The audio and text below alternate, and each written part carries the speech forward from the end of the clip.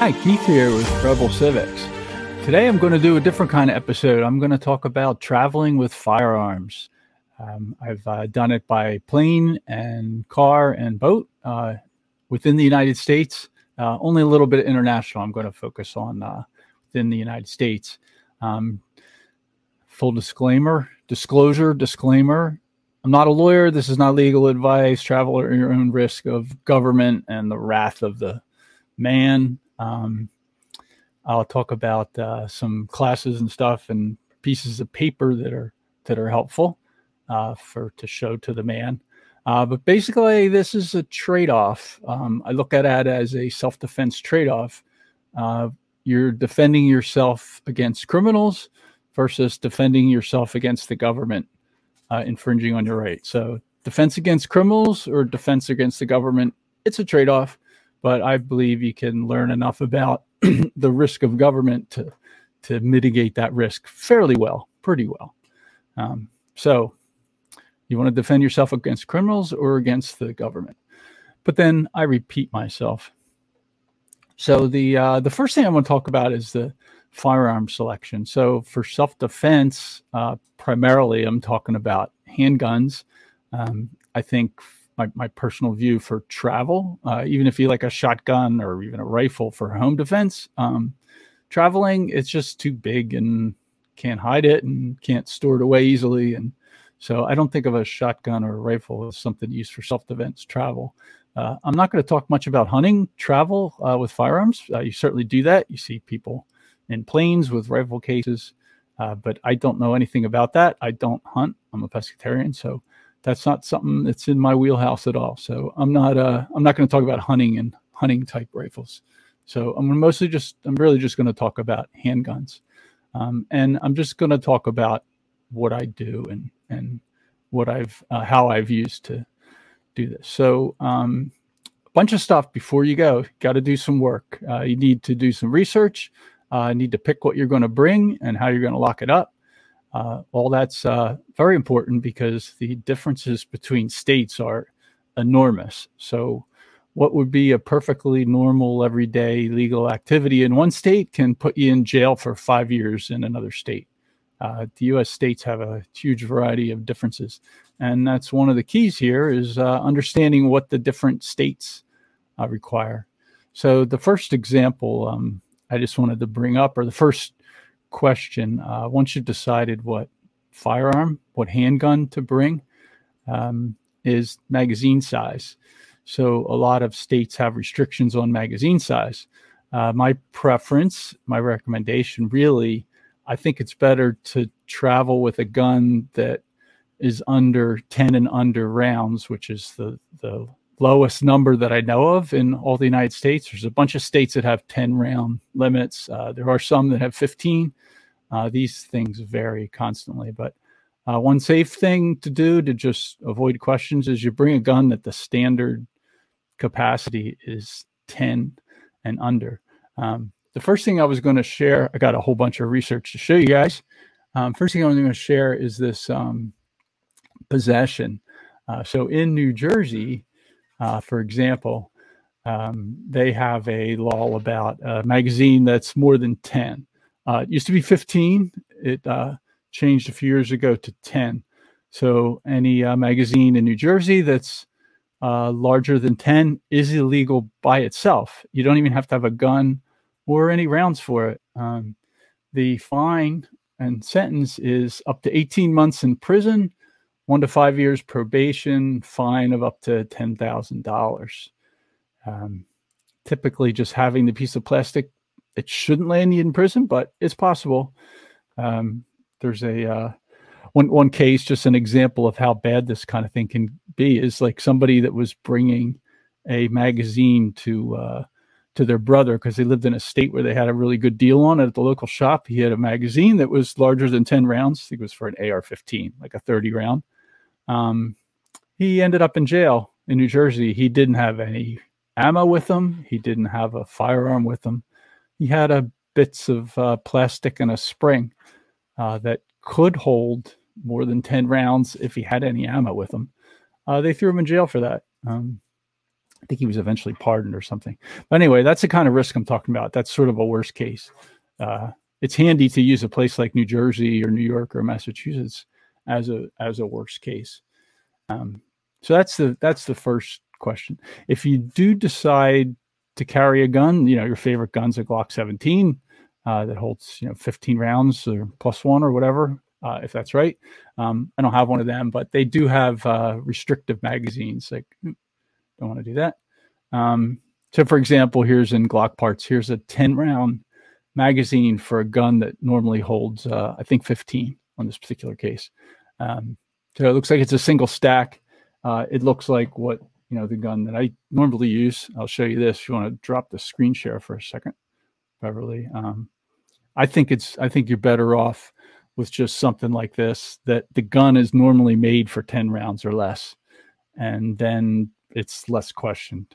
If you have a gun that's normally made for 15 rounds or 30, something crazy like an AR-15, I just would worry that the cops say, well, you sure you don't have a 30-round magazine or a 15 round somewhere? So I think you're better off just having a gun with you if you're going through a state that has a restriction that has that. That's a good thing. So that's a key question. Magazine capacity size, staying under 10 if you're traveling through the states that are run by communists. There's a bunch of them on the East Coast and along the West Coast. The middle of the country, it's not so much of a problem as long as you stay away from the Chicago type areas. Illinois and there, the Midwest is pretty good. A lot of the South is fine. Anyway, that's the first question: magazine size. Once you picked it, second thing you want to bring up is ammo selection. So just like there's restrictions on magazine size, lots of states have restrictions on the type of ammo. So example, a really common one is no hollow point. So, a self-defense round, you can see that. This is a very common 9mm self-defense round. It's a hollow point top. For people that don't know what that is, when it enters the target, it kind of opens up and stops. It's actually better because in a self-defense situation, because it's got less tendency to go through someone and out the other side and accidentally hit someone else. But that doesn't matter. They don't take that sort of thing into account. So New Jersey, again, for example, this will let you in jail. This one's fine. So this is fine. So if I'm traveling, I just put like regular old range ammo in the gun, and just don't even have any of this with you. Take it out. If you normally carry with that, take it out, put it away. Don't bring it. Don't have it in the car. Don't try to bring that on an airplane. Just use regular ammo. Some other ammo restrictions that are really common. If you want to share again, Beverly, Teflon coated. They often, you hear these called cop killer is the name that anti-gun enthusiasts use for them. Armor piercing, quote unquote. They're not really armor piercing, but they are a little better at a harder target. I think they're originally created to for somebody in a vehicle or something like that. But anyway, the practical matter of this is that there are some states which are otherwise pretty good on the right to keep and bear arms and to carry, that ban ammunition, say, coated with Teflon or made out of certain material or casing or some other format for that. So here's a list. This is just in Wikipedia of what a Teflon coated. This is a partial list. This is not the place to get this information from. What I do, my advice here is just stay away from Teflon coated ammo that's meant for anything. Just regular ammo, regular, this type, what I showed earlier. No, don't do Teflon coated. Definitely don't do any other kind of coating that's helped to penetrate. Actual armor piercing is not really what they have. Like armor piercing ammo, like real armor piercing, like that the army would use, military, it's like depleted uranium shells. Like the bullets are made out of something different. A lead bullet with a copper jacket. coated with Teflon. Probably shouldn't be called that. Again, I think I mentioned it. This is just a historical thing that it got spread around cop killer. They call them cop killer bullets. And so a bunch of states banned them. It's probably dumb, but the highlight of this show is traveling safe from government, as safe as you can get. So anyway, yep, don't take Teflon coated bullets. Take just regular lead bullets. Some of the things I got a list here. Tungsten is good. Iron alloys, brass, bronze, beryllium, copper, and depleted uranium. Like those are actually armor piercing. Don't go driving around with any of that in your car. If you have any of that, leave it at home. Unless the zombie apocalypse, maybe you need it for that. Anyway, so yeah, ammo selection is important. So just regular old ammo. The next thing I was going to bring up by state is where you keep it. So the first thing you need, or I recommend, and I do, is you want some kind of a container if you're in a place that doesn't allow you to carry it. Maybe doesn't even allow you to have it in your center console of your car. I happen to have a vehicle with no trunk, which is a problem in some states because when the restriction where the firearm has to be unloaded in a container, there's a bunch of states where a glove box and a center console don't count. If you don't have a trunk, you need something to lock it up in. So I was going to show you one thing here. This is a Hornady. We're sharing, right? This is a Hornady lockbox. I guess they don't call it a safe. I tend to call it a safe because these are pretty solid. You could drive over it with a car, smash it with a hammer. This particular one has a barrel lock, which is great. That's more secure, harder to pick, harder to bust open with a tool. And it's got this cable thing you can pop into a little slot. And the other end of this cable on this kind has a big eye loop on it. So you can loop it around something. If you're staying in a hotel, you can loop it to the frame of the bed. In a car, you can loop it to the seat. Makes it very hard to get in a smash and grab stealing effort. If your gun's inside there, your magazine with the shells is in there, and that's locked, that's pretty secure. So want to carry something like this. There's also plastic ones that are a little easier to get into. Hornady is just one. There's other manufacturers. So yeah, if you're driving across state lines, going through states where this matters, and I would suggest even doing this anyway if you're traveling, even if you're in a state where you can conceal carry and have it in your car readily available and bring it into a hotel and a restaurant, it's possible you could have to go somewhere traveling where you can't take the gun. Some simple examples, even in a really good state, suppose you have to go to the hospital. Suppose you get admitted to the hospital while you're traveling. Suppose you have to go into a government building for paperwork or something. Some states have restrictions in restaurants and bars. You can go into a restaurant, but you can't drink, or you can go into a bar, but you can't drink, or other states have no restrictions. So there's lots of places, if you're traveling for an extended period of time, you might have to go into a place where you can't bring the gun. My preference is to put the gun, if I got admitted to the hospital, I would want the firearm to be locked in a safe and locked to the car or something, or maybe inside the hotel. So this is a good thing to have. They're pretty small. This particular one weighs about 5 pounds with the cable, and the with the gun in it, it's under 10 pounds. So you could check it. TSA is fine with these. So this kind of case is good. Another thing, there are some states, I don't know how many, but New York is one where ammo has to be in a hard-sided lock container. So some kind of that could be plastic. I don't think of that as that dangerous or concern, but you might want to have some hard-sided little plastic case you can, with some kind of just a small lock, a luggage lock or something on it, that you can put your ammo in if you have more than would fit in a case like this. Also, there's states where, I'm going to talk about states more a little later, different states about how to tell their rules, but there are states where if you travel through them, the gun has to be in a container, cannot be in a center console or a glove box. It cannot be accessible to the driver. It has to be locked, and it has to be unloaded. And in some states like New York, last I checked, which was last year, I looked this up, the ammo also has to be in a hard-sided locked case, separate from the firearm.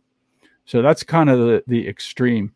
And you say it's if you meet the extreme, like you could just look at New Jersey, say, or New York, I think is actually worse. Massachusetts is pretty bad. Look at one of those states if you're going through that. If you meet the requirement of those states, chances are you're fine everywhere else you're going. If you meet the requirements for New York and you did that on a drive from Florida to New Hampshire, for example, you did what you have to do in New York, you'd be fine everywhere else. As long as you didn't have a magazine over 10, as long as you didn't have a firearm that's restricted in those states. AR-15, for example, could be illegal to buy, illegal to own. Stay away from a gun like that for traveling outside your home state if they're allowed. Anyway, so where you keep it, where you carry it, in a car or in a plane or in a boat, that matters. Okay, I think that's the last thing. So I was going to talk about driving. As I said earlier, you can drop the screen share for a few minutes. I don't have anything on this.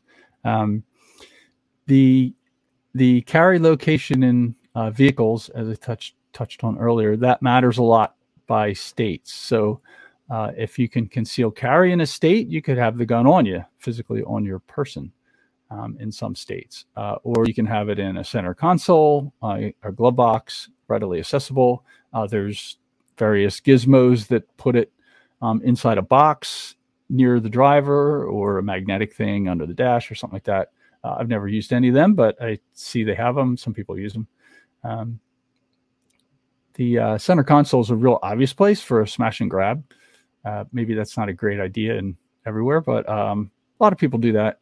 It's out of sight, but you can get to it quick if you need it.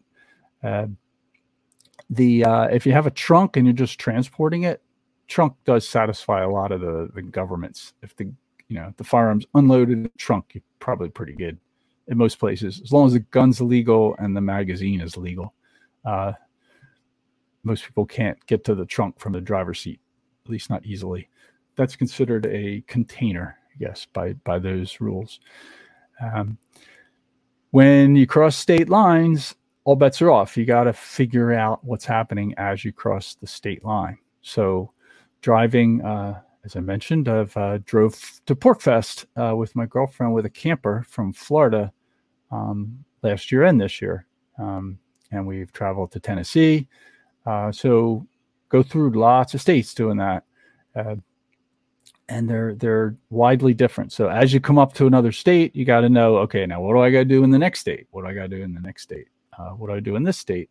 And again, we're trying to avoid the wrath of the man. So I just follow it, try to figure it out and follow it as best I can. If somebody asks me, I say, yeah, I mean, I did my best to figure out what the rules are here, and here's what I'm doing.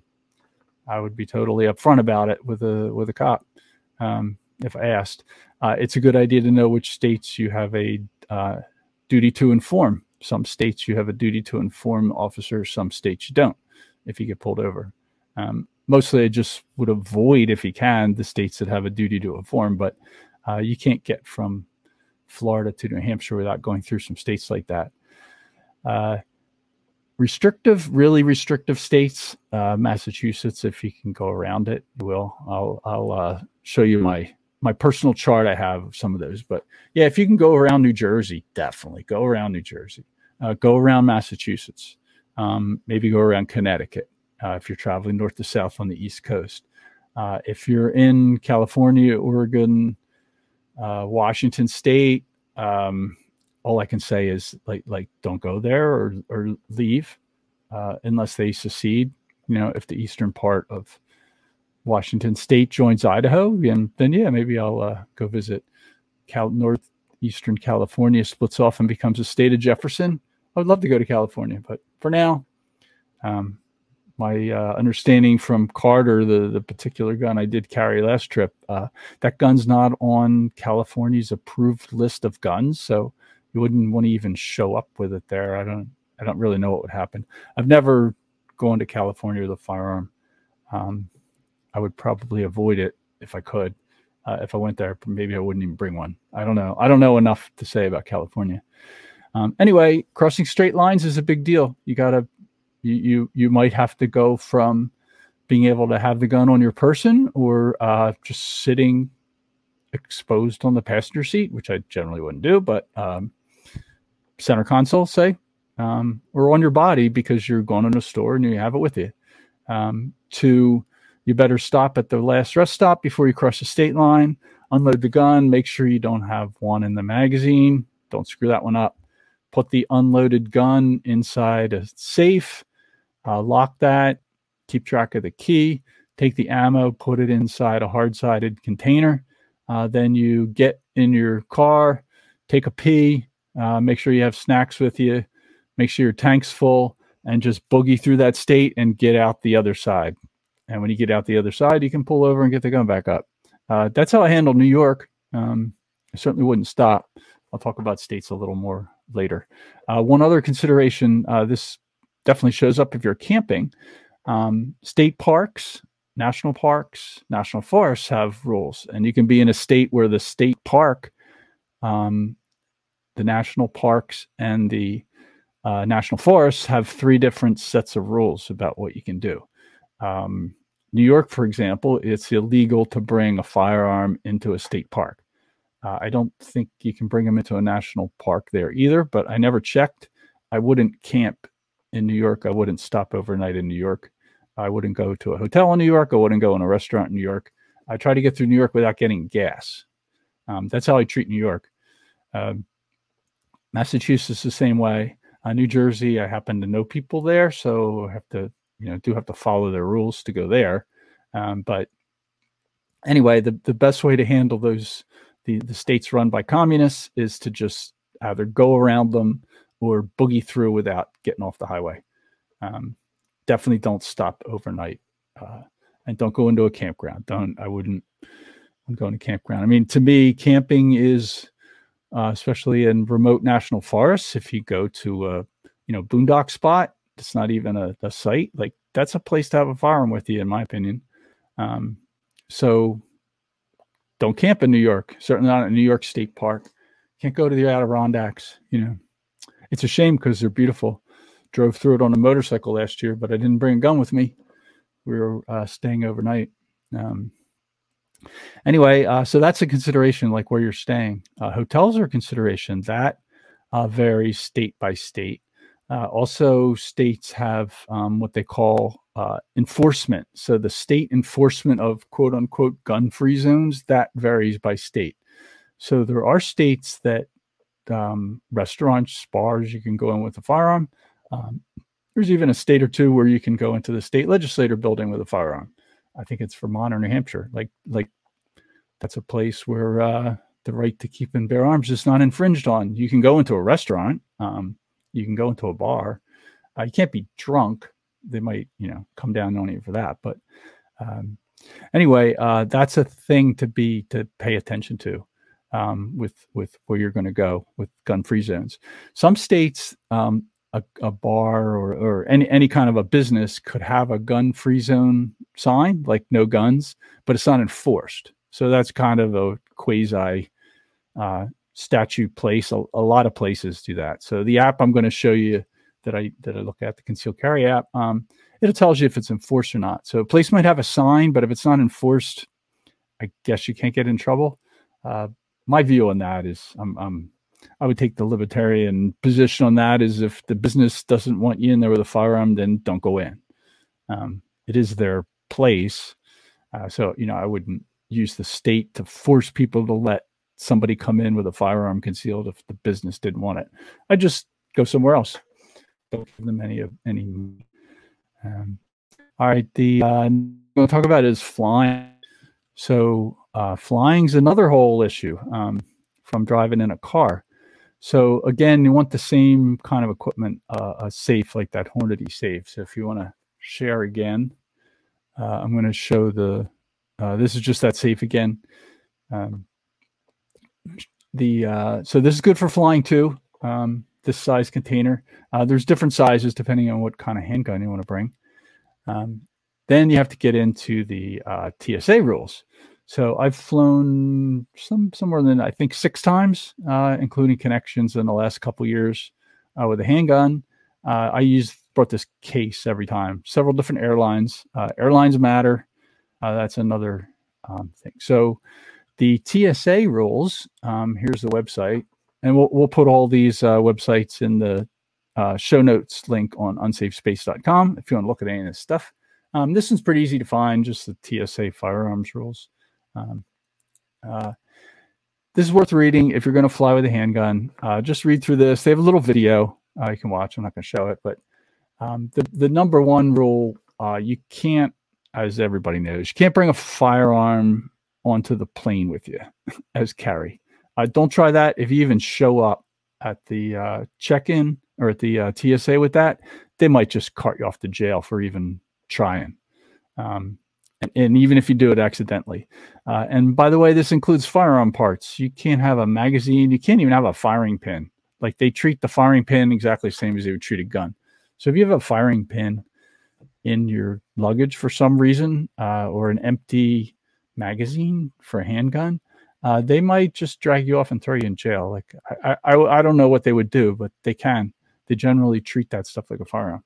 So if you do fly, be super, super careful about how you bring it into the airport, and make sure that you don't go into the TSA line with any kind of thing related to the firearm.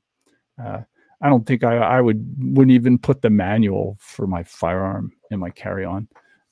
Just avoid that totally. So anyway, yeah, you got to put the gun, the pistol or the rifle in a locked, as I say here, has to be unloaded. Don't forget to check the magazine if you carry one in there. Locked hard side container, check baggage only. Secondly, the ammunition has to be somewhere else. It can't be in the gun. So it's unloaded. Where the ammunition has to be kept is different for airlines. For example, the TSA allows you to have a loaded magazine as long as the ammo is legal, but American Airlines doesn't. So I happened to, the last flight I did to Montana, I got a new hat, by the way. Montana is certainly a good state for firearms, no problem there. But the American Airlines that I flew with, they have a rule about the magazine, about how the ammo is carried. I'll show you that in a minute. And when you get to the airport, you have to declare the firearm. So before I go into the airport, unload it, check the magazine, double check it, show it to somebody else if you want. Put it in the safe, lock it up, put the ammo in a container that the airline allows, and you go in and you just say, I'm declaring a firearm in my checked baggage. It's unloaded. It's in a safe, locked safe. And most of the time, but it didn't happen all the time. It didn't happen in Montana when I returned.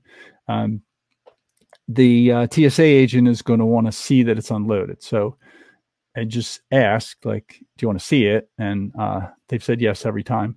If you know what the rules are, my experience, they'll be super happy. They're like, it's no problem. So I've checked a handgun in Florida, Vermont, Maine, Montana. Every case, they were fine. It was not a problem.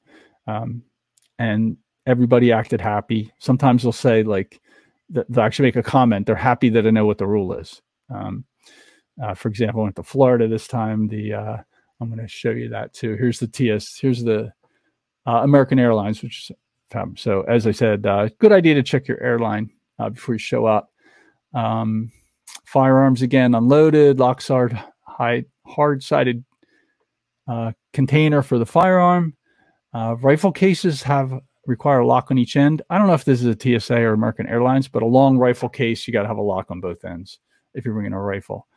This is an American Airlines requirement, not a TSA, but it has to be in the original manufacturer's packaging or something specifically designed to carry small amounts of ammunition. So I just brought you something like this. This is a good thing for flying. If you can see it in the little picture on the side, but it's just a plastic case. I wrote a sticker. I wrote 9mm on it. I have a 10-round magazine weapon. Put 10 rounds in it. If you need more when you get there, get it. They do have ammo limits. You can carry more than this. You could carry a 50-round box if you wanted, but they do have a limit even in checked baggage. I would just bring the minimum. And if you're going somewhere and you want more, just get some more there. Don't screw around with trying to fly with it. And to put that in the checked baggage right on top. Put the ammo in a easily accessible place. You can show it to them. When I checked in Florida last month, going to Montana, they said, somebody had just come in with a Ziploc baggie filled with ammo. It was like, no, they have to confiscate it, or you have to go back and put it out in your car. They won't let you in. The TSA won't allow you to do that, but the TSA does allow you to have it in a magazine like this. You can have it, the magazine loaded. Anyway, check your airline. You may want to pay attention to which airline you fly with if you're traveling.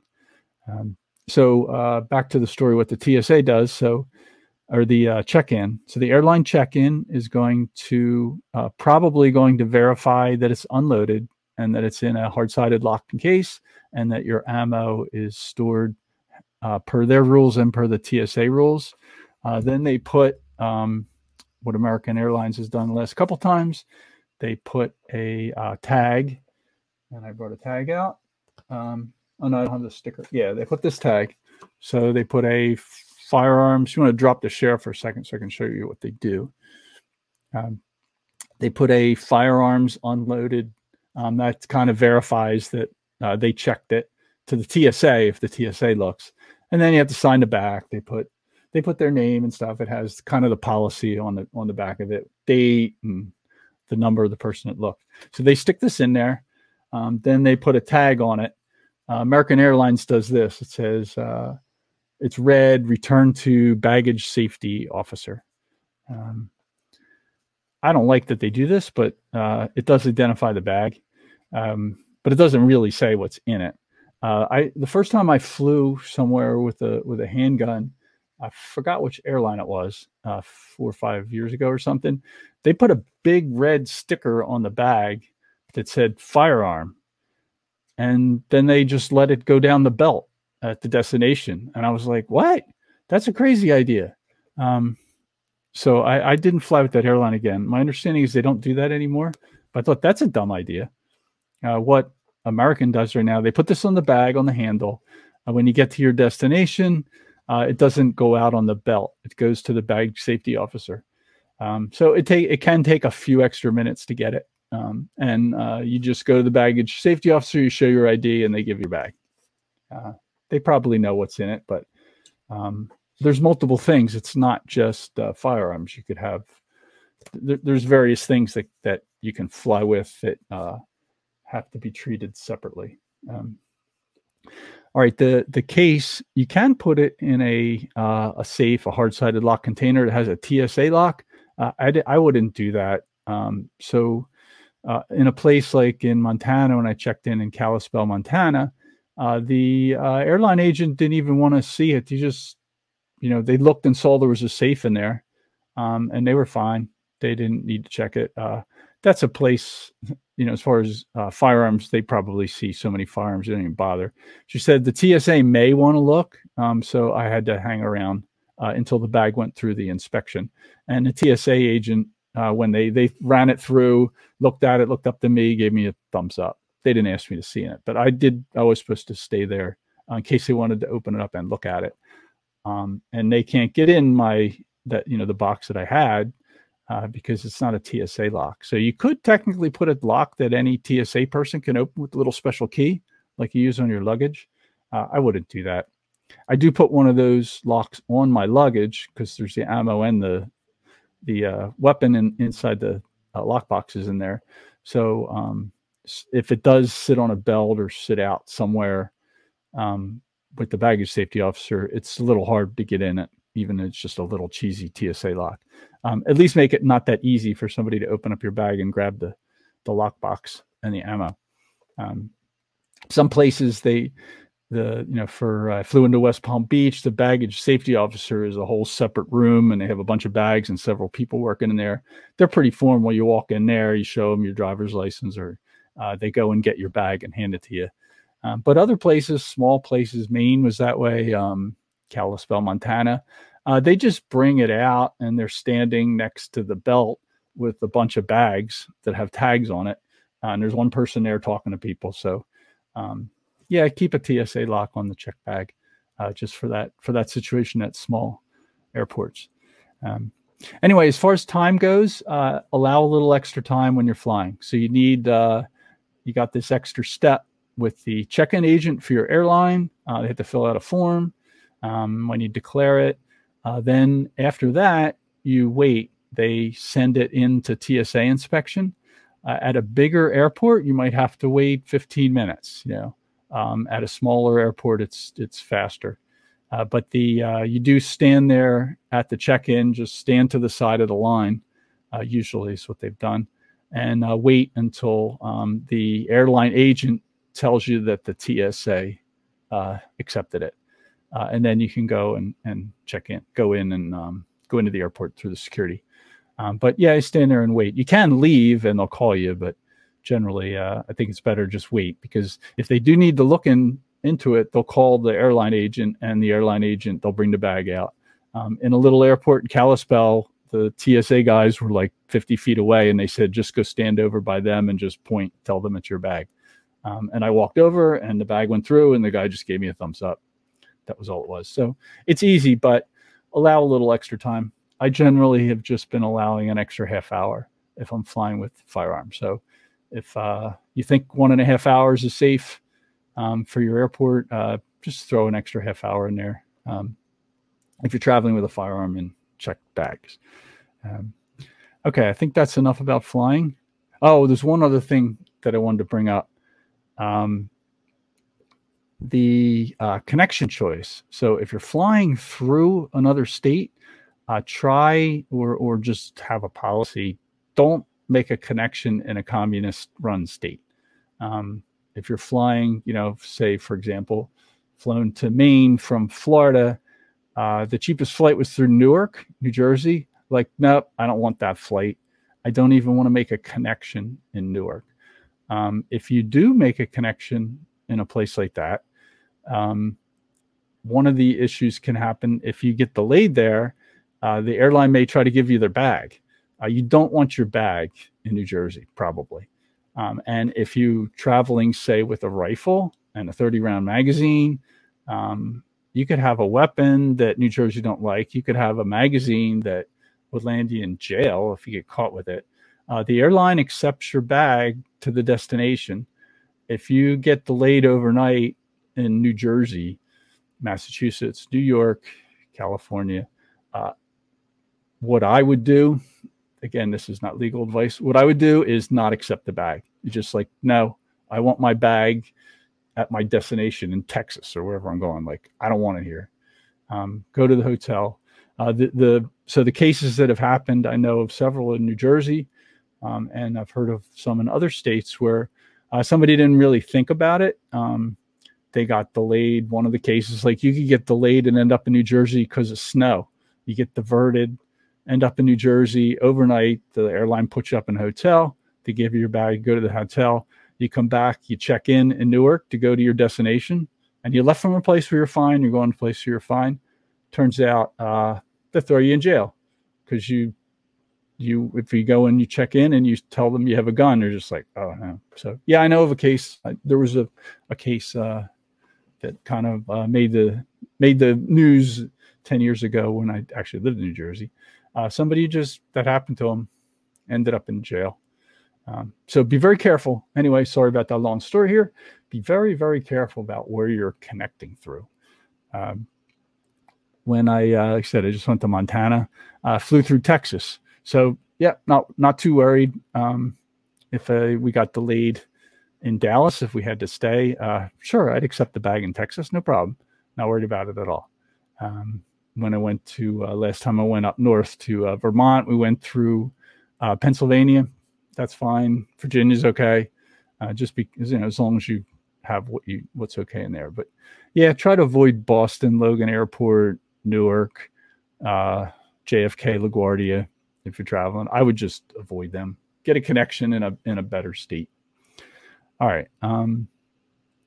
I think that's enough about flying. I was just going to briefly mention boating. I've only done this a little bit with other people, and it's pretty much international. But within states, it's same kind of thing. If you're traveling down the waterway or down the coast in another state, now a boat, nobody really looks. It's the same kind of thing as a car, but I would do the same thing in a boat. Is just keep the mind where you're going to stop. I don't think I would worry much about state water. So if you were, say, going, from, New England down to Florida offshore, I wouldn't worry about it. But you might want to, if you do have something with you, you might want to think about potential places you'd stop in an emergency. If you think like we might have to go to Charleston to get fuel or whatever storm comes, think about where you would stop on the way. And don't take something there. Like the example I brought up about ammo, don't take ammo that's illegal in a place you might have to stop if the weather gets bad or you have a mechanical breakdown in your boat on an offshore trip down the coast, for example. I've a couple times been in other countries by boat, sailed in Bahamas and Turks and Caicos and Dominican Republic. So I've had the confusing but interesting experience of like declaring a firearm in Dominican Republic to local police who didn't speak any English. That was fun. It's good for your Spanish. Place like that particular place, while you're in the harbor, you have to turn the weapons in, which is a weird one. And then when you go to another town, you get them back and then you sail on. I don't really understand that, but that's a rule. Again, I'm not talking much about international. It's another whole ball of wax. I did look into Canada, but I don't have the COOF shot, so I'm not allowed to go. Wasn't allowed to go to Canada anyway. The last couple of times I've been up north, but the pistol I had with me is under 4-inch barrel, which is not allowed in Canada. So there's a second reason not to go to Canada. The rules are totally different. I don't even know if the province rules in Canada are different. Not separated by states. Anyway, that's pretty much all. That's much about boating and international. I was going to mention permission slips from your state. I call them permission slips, a license. Basically, they're saying you don't have a right. For example, Florida, you're not allowed to conceal carry without a permission slip from the state.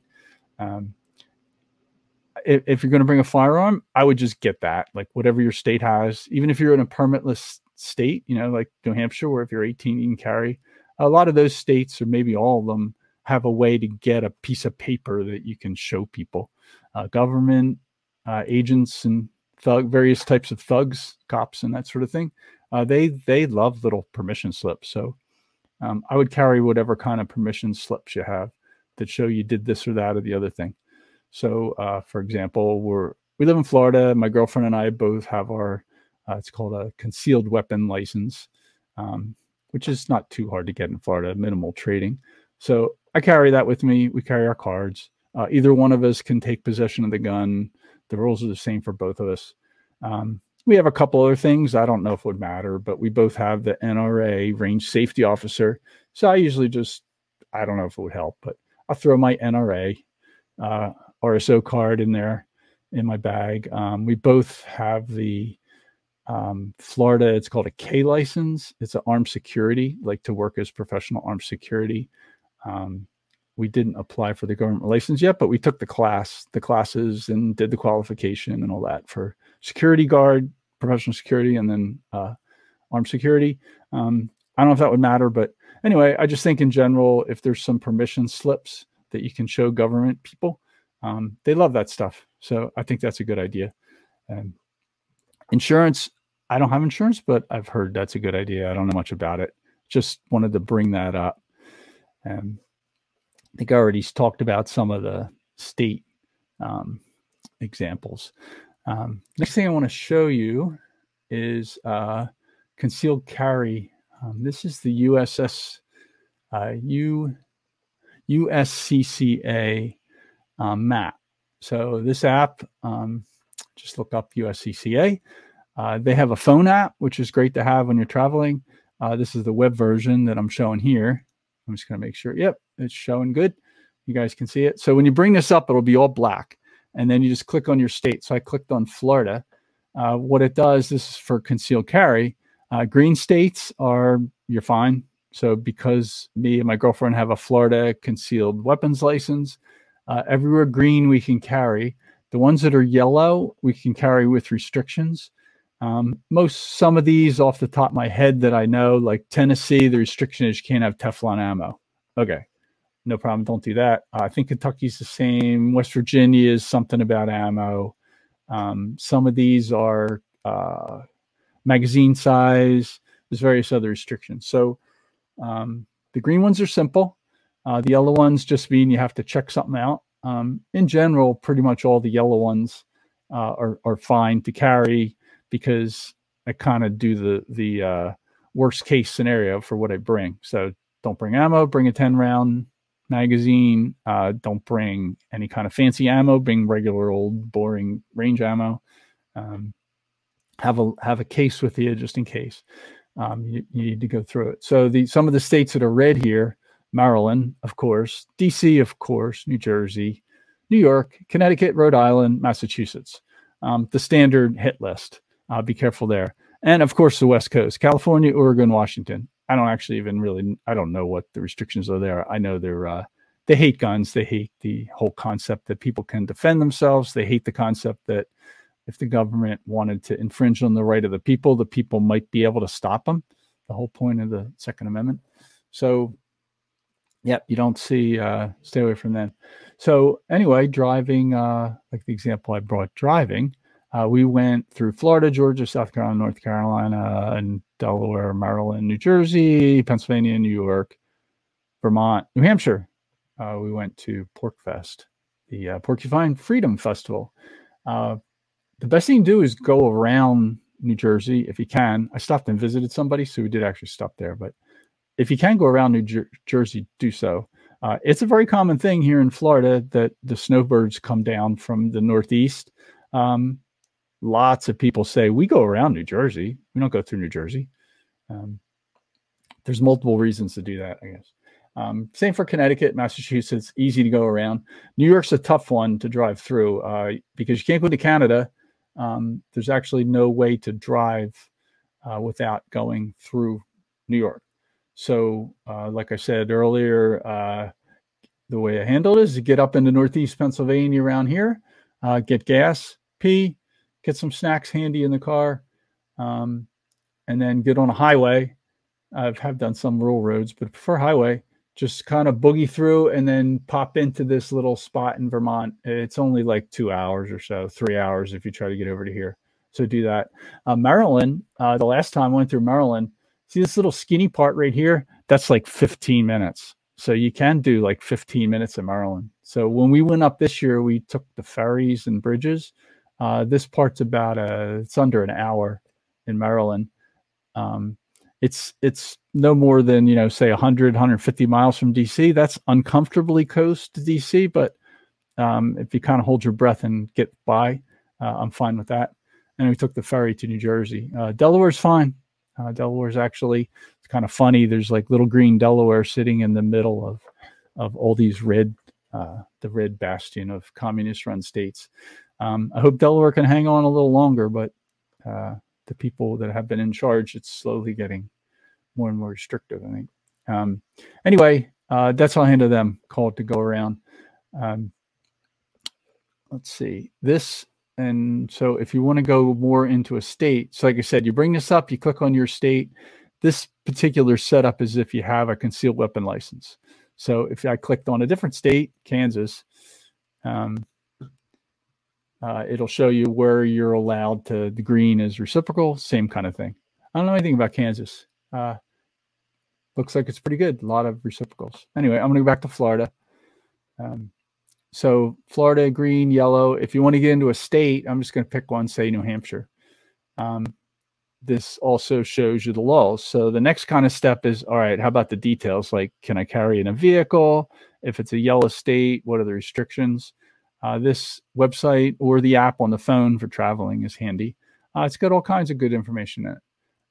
So here's a little summary. New Hampshire is a good one because New Hampshire is a shall issue permitless state. Basically, I mean, their law is if you're 18 and you're legally allowed to have a gun, then you can conceal carry or open carry. You can go into a bar or restaurant. That's not restricted. It'll have these things. This is a good thing to know. Is it a castle doctrine and a stand your ground state? Do you have a duty to retreat? I'm not going to get into what these are, but people that have firearms probably know. This is a good thing to know for every state you're in. Is it a castle doctrine state? Is it a stand your ground state where you do not have a duty to retreat, or is it a duty to retreat? For example, New York, you have a duty to try to retreat if someone is attacking you. You can't just stand there and stand your ground. Most states, New Hampshire is a stand your ground, Florida is a stand your ground. You don't have to retreat. You can defend yourself, including if you're in fear for your life. You can use lethal force to defend yourself, potentially lethal force.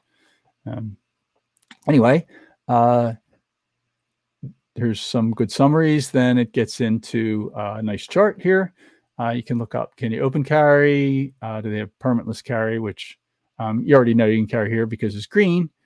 Then age, weapons other than handguns. So this is common.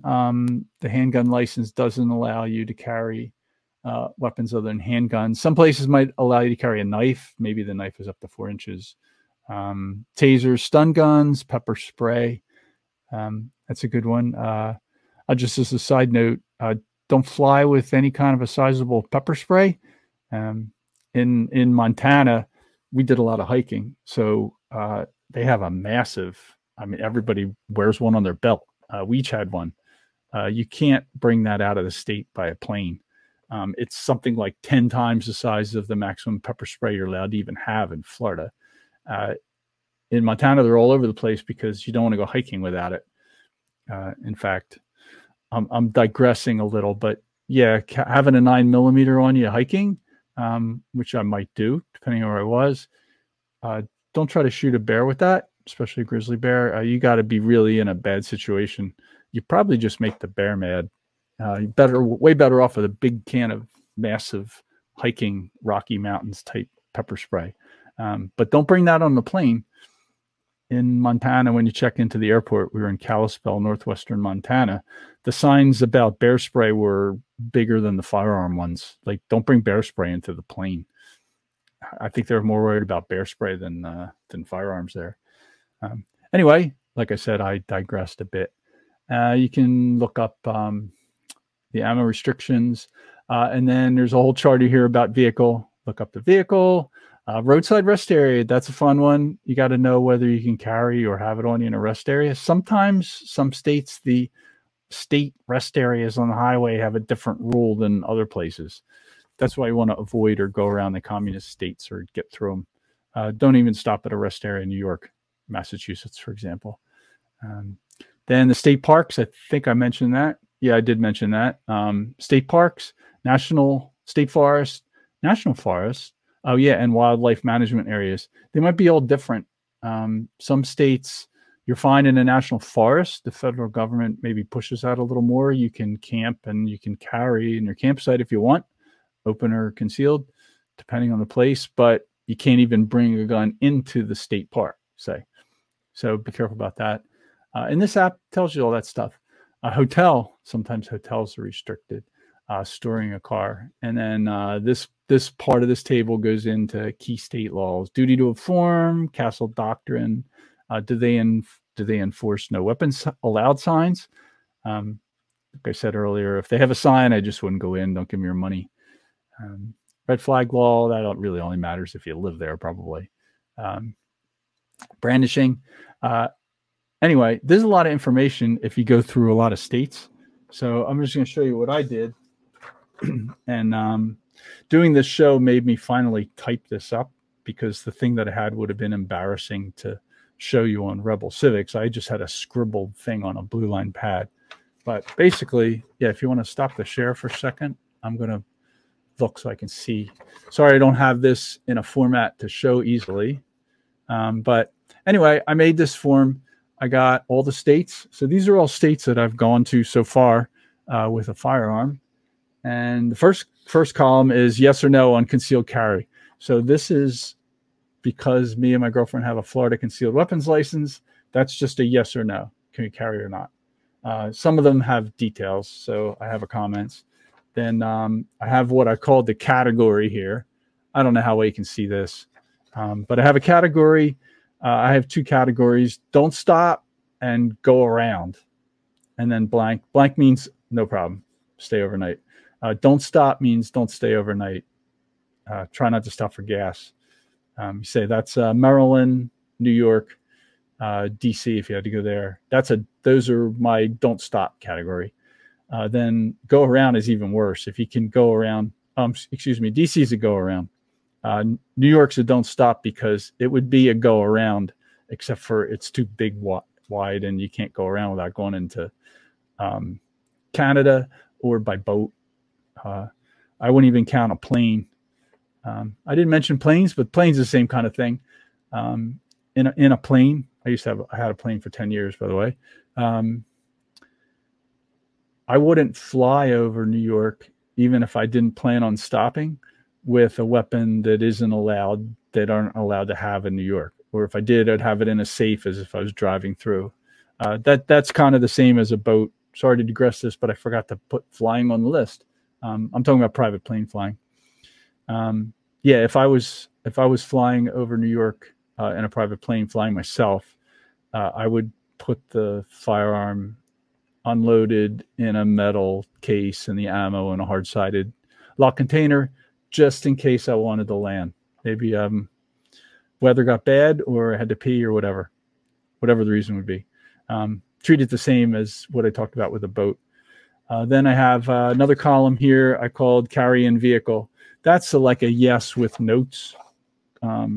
So yes or no, like for example, Maryland, only unloaded lock compartment. Yes, no license needed. New York's basically it's pretty much a no. And I have notes, and I haven't done it yet, but I'm going to add a duty to retreat, duty to inform, and stand your ground and castle doctrine, which is just kind of yes or no column. And the reason I did this is because, like I said, driving from here, we drove from here to New Hampshire, from Florida to New Hampshire, up the coast, all the coastal states. Then we drove back west. We stopped and visited Beverly in Western Pennsylvania, and then we went back down through West Virginia, Tennessee. We almost went in Kentucky, but not quite. And we came back down that way. So there's a whole bunch of new states down there. So anyway, my girlfriend gets tired of me doing this, but I'm like, no, we have to worry about this every state that we go into. So just keep track of that. So that's what I do for that. Boy, I'm really going on and on here today, aren't I? My screen is getting lighter. I think I moved my camera a little. All right. Oh, sorry about that funny image there. I think it's that's funny. I have a green screen. That's how I get this cool background. Basically because what's behind me would be a horrible thing to have in a show. Okay, I'll boogie through what the rest of the stuff I want to talk about. Basically, is any of this lawful? And by lawful, I mean the top laws, which are the Constitution. So I want to talk about federal Constitution and state Constitution. You people that are tired of hearing me talk about the Constitution, you could drop out now, because none of this has practical applications for traveling right now. But it's interesting to follow. One example is the recent New York Supreme Court case where they overthrew or said New York isn't allowed to have their super restrictive carry thing. So I'm just going to talk about a couple interesting court cases. And I want to back up to the beginning. Actually, I should back up to the real beginning, which is the Second Amendment, of course. Everybody has their constitutions, right? I think we're gonna put some of these on the as merch on the website. Anyway, Second Amendment, a well-regulated militia being necessary to the security of a free state, the right of the people to keep and bear arms shall not be infringed. Now, we all know apparently Congress doesn't understand the shall not be infringed. They don't know what that means in English, but they twist the rest of the words. A well-regulated militia is one they'll twist because they don't know what a militia is. They don't know what arms are. They don't know what a right is. I'll blast through these. Arms is from a legal dictionary at the time. Anything a man can carry or weareth to use to strike out at another. That's pretty open. It includes shoulder-fired anti-tank missiles. Certainly includes automatic rifles. Shall not be infringed. A militia is all able-bodied people that aren't in the government. That's what a militia is. They meant a militia was key to a free state, that the people are able to defend themselves. And the primary reason for this is to defend yourself against tyrannical government. So what they meant by this is that the people have the right to keep and bear any arm that a soldier would have, certainly. People had cannons at the time. So anyway, the easiest definition of arms to use to argue with people who are against that is the one about anything a man can carry or weareth to strike out at another. I use that one. Shall not be infringed. Okay, that's what it says. They don't care. This is a restriction on the federal government. So that's kind of where it starts. That's the Constitution. So then we get into this problem of the Supreme Court gives us their opinion. So the first thing I was going to just cover briefly, Heller. We hear this all the time. So if you want to share the screen again, please. District of Columbia v. Heller. This was a 2008 case. It's the first time really that the Supreme Court said that the Second Amendment means that the individual has the right to have a weapon inside your home, outside of the militia. So they're saying that the prefatory clause, the intro, when they talk about a militia, that's not the only reason you can have it. The reason that they had to get into this is because a lot of people claim the militia is the National Guard or some other thing like that. Actually, the militia is not the National Guard. In fact, somebody that's in the National Guard, my view is they want to be part of the militia. They have to quit. They have a conflict of interest. Something like half of the troops deployed overseas are National Guard. Like the National Guard has completely lost the entire concept of militia, the way it's run now, and the amount of power that DC has and how the governors use them. So no, that's not the militia. The militia is able-bodied people who train. So anyway, Heller's an interesting case because it was about a DC guy. So it was a guy in DC who objected to the concept that DC did not allow carrying a gun inside your house. So you couldn't even have a loaded gun. It's illegal to carry a gun from your bedroom to your living room in DC in 2008. That's clearly a Second Amendment case. The reason that a key thing about this, it doesn't even really show up here, is that the Second Amendment, no question, applies to DC because it's Congress that has the top legislative power in DC. DC is a piece of the federal government. It's not a state. It's a reason it shouldn't be made a state. Totally object to the concept of making DC a state. But there's no question within DC, the Second Amendment applies. The Supreme Court has jurisdiction. Congress can tell the city government they can't allow it. They can't do that. So this is a good case. They're saying that no, the city of DC is not allowed to tell people they can't have a loaded handgun inside the house. The guy was a cop too. It's kind of even funnier that the Heller that they don't allow an off-duty cop to have a loaded weapon inside his house. And I lived in DC for 7 years. I didn't have a gun at the time, but now I don't think I'd want to live there, learning what I know about DC without a firearm. Anyway, there's another aside. The next case is going to bring up. So that was the one. The Supreme Court said, nope, the militia is not the reason. You don't have to be part of the National Guard, basically, is what they're really saying. You don't have to be a member of any kind of organized militia to have the right to keep a firearm in your home. The next one that kind of along the same chain, a couple years later, is this McDonald v. City of Chicago. So a lot of people probably know about Chicago. I know Beverly does. Chicago, basically, you're not allowed to do anything. Also, they have one of the highest murder rates per capita in the country, mostly by firearms. So anyway, the Chicago case was the same kind of thing as Heller, having a weapon inside your home, but applying to the state. So the problem or the feature of Heller is Heller was about DC. No question that the Supreme Court Second Amendment applies there. You don't have to get into any of this incorporation part. The problem that I have with McDonald is that it's based on the 14th Amendment and the incorporation doctrine, which is a made-up thing of the Supreme Court, that the Second Amendment applies to the states and the federal government is allowed to overrule state laws based on the 14th Amendment.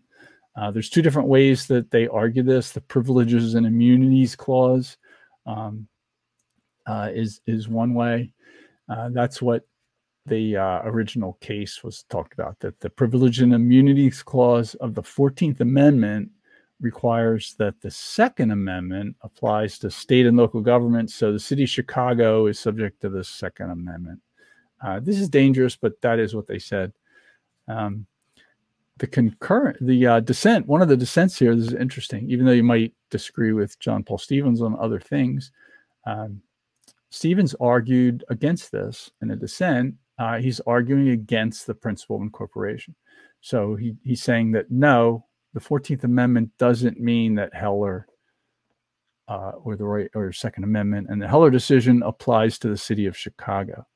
He objected. Now, I think John Paul Stevens just wanted to ban guns, and this was a handy way to do it. That was my 2 cents. Sorry to get into my opinion on that. But his opinion was that this is bogus because the Privileges and Immunities Clause doesn't say that.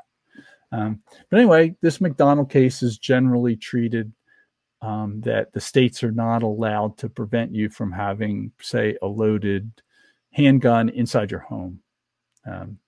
And I think most states don't restrict that too much, although they may do a lot of restrictions on what you actually are allowed to have. The next one's really recent. This was this year. The New York State Rifle and Pistol Association versus Bruin. So this is the one where New York, which basically no one's allowed to have a concealed weapon unless you're like a super important politician or you know somebody. That's the way the rules have been. It got thrown out by the Supreme Court. Again, they say it's a 14th Amendment violation. They talk about the Privileges and Immunities Clause. Another way they argue that it's the proper cause requirement. So that a state cannot require proper cause to have a weapon, to carry a weapon, which New Jersey has, New York has, I think Massachusetts has that. And basically they don't issue any carry permits. A little aside, I used to work in Camden, New Jersey, which at the time I was there had the highest murder rate per capita for a small city in the United States. And I naively thought I should get a firearm because I worked late a lot and came out in this basically disaster area kind of a place. But yeah, I went in thinking I could buy a gun and carry it. And the cop was sort of nice, but he basically was amused by me, laughed at me like, no, you can't do that in New Jersey. And you can't in New York either. There's a funny John Stossel video where John Stossel tried to get a concealed carry permit in New York City. They wouldn't give one to him. So anyway, the just cause that, like, say, New Jersey has, New York had, is that you have to present a reason. And just general self-defense, they did not consider a reason. So that got thrown out by the Supreme Court under the 14th Amendment. They're saying that because of the 14th Amendment, the Second Amendment is incorporated on the states. this, a lot of people, like, you see all these NRA folks and everybody's like hooting and hollering, this is a great thing. No, this is not a great thing at all. I hate this. I think these guys are wrong. The 14th Amendment doesn't overrule the state government on this. This is dangerous because what it does is it's saying that the federal government runs the states, has power of the states. During the ratification conventions, if the people thought the Second Amendment would be used this way, I think the union would have never happened. I think it's likely that if they even considered this concept that these guys use now all the time, that the federal government has the power to do this, they would have said, no, we're not joining the union. Anyway, I'm going to do a show on the incorporation doctrine, but that's what these are based on. And the 14th Amendment is stretched so far beyond what originally meant by all this. So I'm going to close by just talking about this, the state constitutions. When you talk about constitution, almost always people are talking about the U.S. Constitution. But you know what matters in a thing like this is your state constitution. So I want to just talk about the Florida one. So the Florida one, 1885 version is the one we have now. It was heavily modified in 68. The original was 1839 when the state of Florida joined the Union. They had that constitution from 1839. I have a note on it. 1861, which is when Florida left the Union and joined the Confederate States of America. So the original Constitution was 1839 to 1861. That one, I don't think much of that is left. Then the 1885 version, after Florida lost the war for Southern independence, that's the one we use right now. Anyway, what I was going to talk about, and when people talk about whether or not you have the right to keep and bear arms in Florida, they start talking about the Second Amendment rights. I'm like, don't talk about the Second Amendment. I don't care about that. That don't matter. Don't even argue it. It requires arguing that the 14th Amendment means that the Second Amendment applies to the states, local, and city governments. And I don't even want to go there. That's a horrible argument. Just go look at your state constitution. So Florida Article 1, Section 8 says the right of the people to keep and bear arms in defense of themselves and the lawful authority of the state shall not be infringed, except that the manner of bearing arms may be regulated by law. So what this says is that the Florida legislature is allowed to pass regulations on how you carry. So, for example, in Florida, it is constitutional that the state government requires you to conceal carry a handgun and not open carry, unless you're fishing. But then I digress. That's a little quirk of Florida law. If you're fishing, you can open carry. It's a funny one. There's a short little story. There's a guy in Florida who goes around and pushes that one. He's hilarious. He has a fishing license and fishing gear and tackle and a rod, and he walks around open carrying and just trolls the cops because most cops don't know. It's pretty funny. But anyway, sorry about that digression. It doesn't say that Florida is allowed to have a concealed weapon license program. It doesn't allow the legislature to mean that you have to have a slip of paper to carry. So that's unconstitutional. Florida's concealed carry law is unconstitutional by the Florida Constitution. So I'm going to be specific here. I'm talking about the state constitution. Mike Meharry of the 10th Amendment Center has a great line. He says, if you got a problem, don't call DC. Call Tallahassee. Call your state government. So I use that all the time. Like, call Tallahassee. The rest of this stuff, this is a 3-day mandatory waiting period. This got added in, 1991. That's not in the original 1885 Constitution. All this stuff about 3-day waiting period for a handgun, except for holidays, blah, blah, blah, blah. 91. That's what all the rest of this is. And if you have Florida exempts people with a concealed weapon license for that. So that doesn't apply to me. Anyway, that's the state government. So call your state. Like, don't call DC if you have a problem with this. I don't like the 14th Amendment stuff. I don't like that incorporation doctrine theory because it's wrong is the main reason I don't like it. And it's also, actually, the main reason is that it's dangerous. So the point of dangerous, I'm just going to close with this to say that this New York case where the Supreme Court says that New York's not allowed to do that, if you support that, then you're supporting the Supreme Court telling New York that they have to do it. It's the same question. Does DC have the authority to tell the state that they can't infringe on the right to bear arms, or that they have to infringe on the right to bear arms, keep and bear arms? So to me, the Federal Firearms Act of 1934 and the Undetectable Firearms Act requiring metal, and every piece of federal legislation that restricts the right to keep and bear arms is unconstitutional. And the best way to handle that is to use the state constitutions. All right, you can shut off the share screen. So yeah, check out your state constitutions. New Jersey, for example, it's one of the few states that doesn't have the right to keep and bear arms. So when people argue about New Jersey, I say, well, the New Jersey Constitution doesn't have the right to keep and bear arms in it. So yeah, New Jersey's allowed to not let you carry. It's constitutional in New Jersey for the New Jersey government to not let you carry. And I don't live there. I don't live there anymore. It's run by communists. I'd rather not live there. I wouldn't want to live in North Korea either. Not to conflate those two. It's not quite as bad as North Korea. But yeah, the people in North Korea have the right to keep and bear arms. The government infringes on it quite a bit, but the right predates government.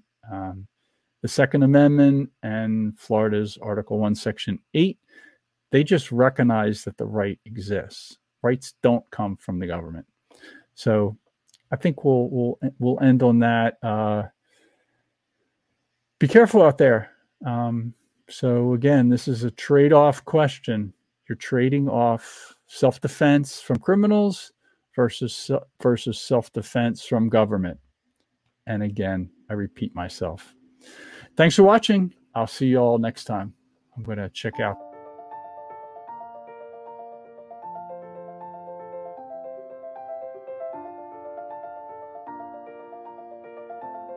Thanks for sticking around until the end. If you're new to Unsafe Space, check out our deep content library that includes discussions with everyone from James Lindsay to Brett Weinstein. And please consider helping to fund our work by visiting unsafespace.com/donate. You can find us on a variety of social media platforms, and you can find a community of like-minded individuals on our Unsafe Space Discord server, which is open to financial supporters at any level. We hope to see you there. Warning. This is an unsafe space. Dangerous ideas have been detected. It would be better for your health if you forgot what you just heard.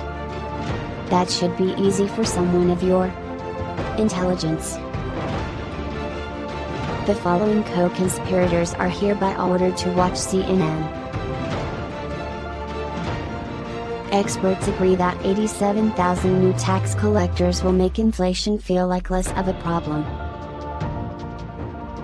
I think we can agree that the FBI's track record speaks for itself.